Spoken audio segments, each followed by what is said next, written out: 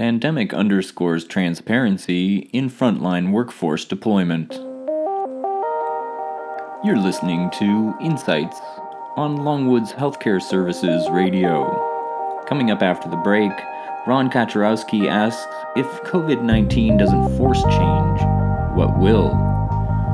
But first, Sean Drake, Tila Smith, and John King on transparency in the front lines. On June 6th, the New York Times profiled Dr. Bonnie Henry, Chief Public Health Officer for British Columbia, and her handling of the COVID-19 pandemic response. Pointed reference was made to the use and benefits of transparent and empathetic communications toward directing a province in crisis and quelling public uncertainty. Transparent directives gave residents solace by providing clear pathways to action. British Columbians were provided with relevant and hard data on what to do and what to expect. The rationale behind public health orders and advice, the justification of particular decisions, steps for what to do next, and the provision of significant role clarity brought great faith. These standard operating procedures had significant impact on flattening the curve and on reducing the mental strain associated with the COVID-19 state of emergency. Working on healthcare's front lines is, at best, dynamic and uncertain, and at worst, tumultuous. Under normal circumstances, methodologies behind planning, scheduling, and deploying frontline workforce are highly emotive for the affected staff. During a pandemic, when the health workforce is essentially executing its roles in a continual state of emergency, stress and anxiety is exacerbated. The quality of working life and performance is enhanced when there are clear processes, policies, and procedures that foster transparency and objectivity.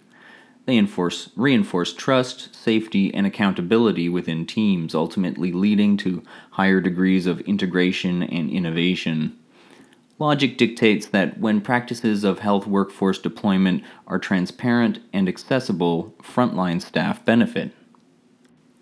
When the frontline staff are provided with transparent scheduling and deployment processes, including the justification behind them, they may feel more deeply engaged and the trust in leadership is enhanced. In fact, frontline staff depend on clinical procedure to minimize feelings of distress, panic, doubt, and confusion. This is especially relevant in times of pandemic response. Clinical pathways are well defined for patients. Why not for them? The time is right to define and set into motion consistent procedures for scheduling and deploying the dedicated men and women who care for our families and communities. When clear procedures and accurate information come together, the best in people can be brought out.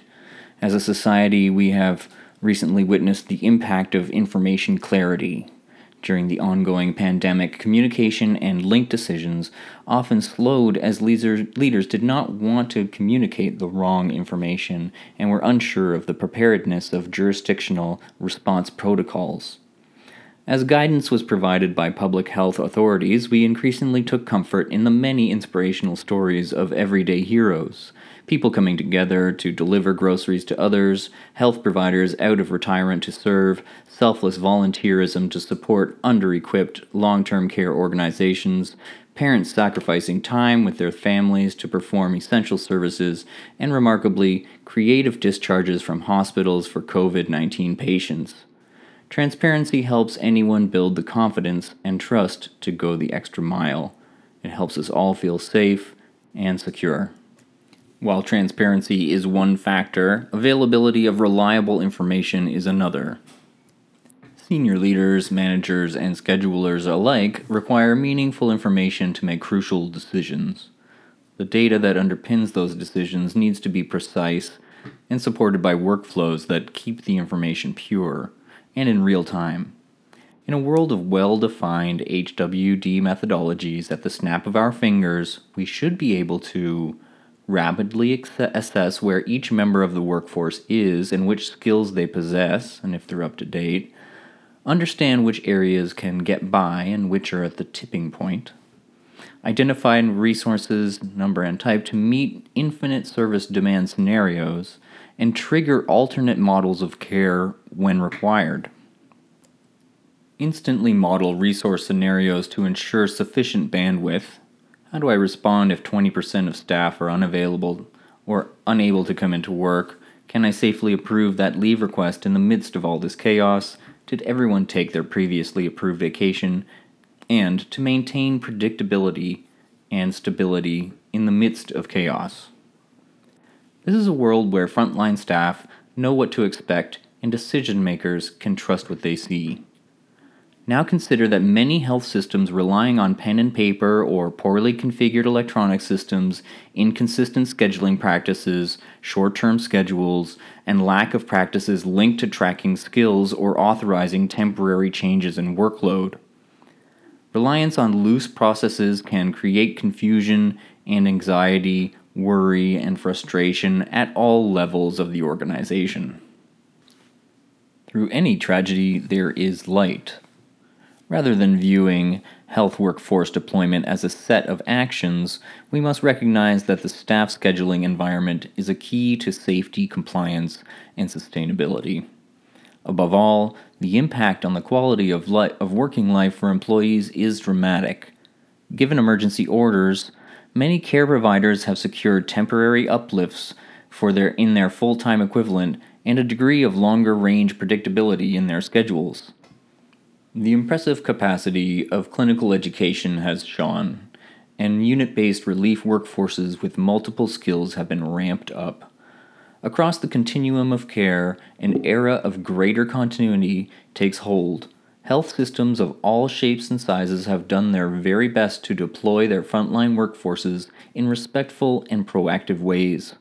Let us ensure that substantial focus on HWD methods forms part of the new normal. Leveraging inner strength. Responding to the recent crisis has been a great equalizer, and many institutions have learned a lot about their organizational agility. Organizations that have been invested in health workforce deployment strategies and portfolios have had a significant advantage. For instance, integrated health systems in BC, Alberta, and New Brunswick were able to utilize impressive command and control structures quickly, containing staff mobility and restricting potential community transmission. In many cases, these actions outpaced formal public health single-site designation orders for staff. Because such organizations had strong line of sight to organizational bandwidth, they were better able to respond. They simply had a better view of where resources could be used, which skills were attached to each employee, what units were meeting staffing needs, and so on. Despite the chaos of the pandemic hitting hard and fast, in such organizations leadership could act much more quickly and focus more clearly on the provision of care and activation of emergency plans.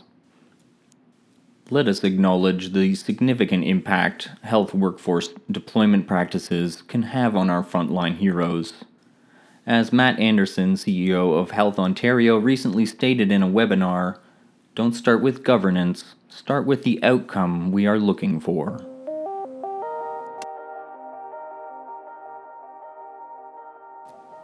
Sean Drake and Tila Smith are the managing partners of Workforce Edge, an organization dedicated to supporting health systems in their workforce budgeting, planning, scheduling, deployment, and retention activities. John King is a senior healthcare executive with significant comparative experience.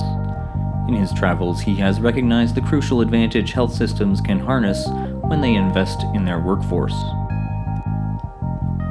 For the full text, author credentials, and references of our insights, please visit us at longwoods.com/insights. And now Ron Kaczorowski asks, if COVID-19 doesn't force change, what will? Sumatra, Indonesia, North Pacific Coast, Japan, Lisbon, Portugal, Krakatoa, Indonesia.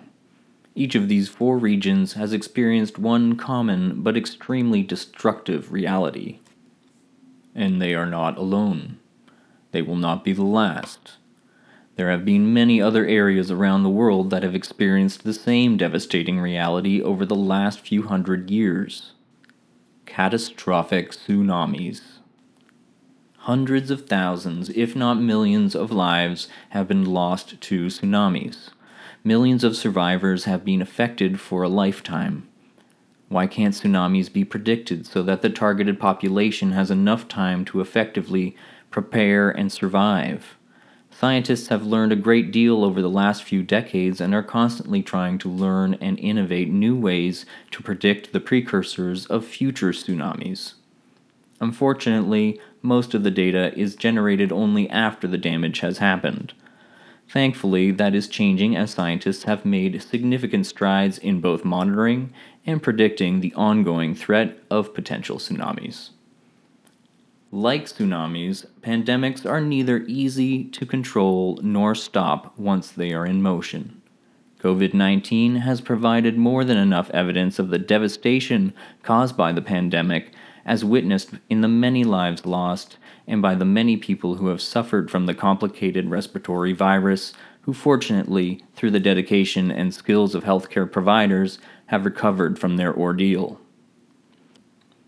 COVID-19 has also performed an unexpected stress test on our economies, including that of our healthcare systems. The outcomes have, on most counts, been discouraging. Similar to the aftermath of a tsunami, the data collected from the COVID-19 pandemic has provided a significant database to develop and build the information required for change. This information is the foundation for the knowledge required for meaningful and measurable change. But change to what and why? Who will benefit from this change and who won't? And do we really need to change our healthcare systems? The answer is as complex as it is simple. If we accept and are comfortable with the present outcomes of our healthcare systems, having now experienced the consequences of COVID-19, then let us simply continue on the course we have been on. But if the outcome of COVID-19 has been a dramatic wake-up call, then meaningful and measurable change in healthcare is non-negotiable. But how do these required changes get developed, implemented, and most importantly, get accepted? Successful change has always had a few key components. The first is change to what? If where we are is not acceptable, then what is? To answer this critical question, one needs a vision. This vision or desired state effectively communicates where we need to be and why. The where for healthcare systems is to constantly deliver meaningful, measurable, and timely value to the community of stakeholders, providers, payers, and especially patients, consumers.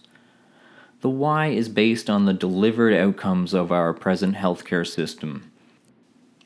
Have we, for example, delivered the desired outcomes of value-based healthcare that will achieve the vision of the quadruple aim? Have we delivered the desired outcomes of a consumer patient-centric system? If not, might that not be the desired vision for tomorrow's healthcare system? The next success factor is the leadership for change. Change for those impacted is sometimes a difficult process to understand and adapt to. With the past, present, and future stresses of COVID-19 on individuals, we need to hold leadership responsible for and accountable to a more proactive, person-centric approach to change. True leadership understands that change will never occur without the committed involvement of people. Change under normal conditions is difficult enough.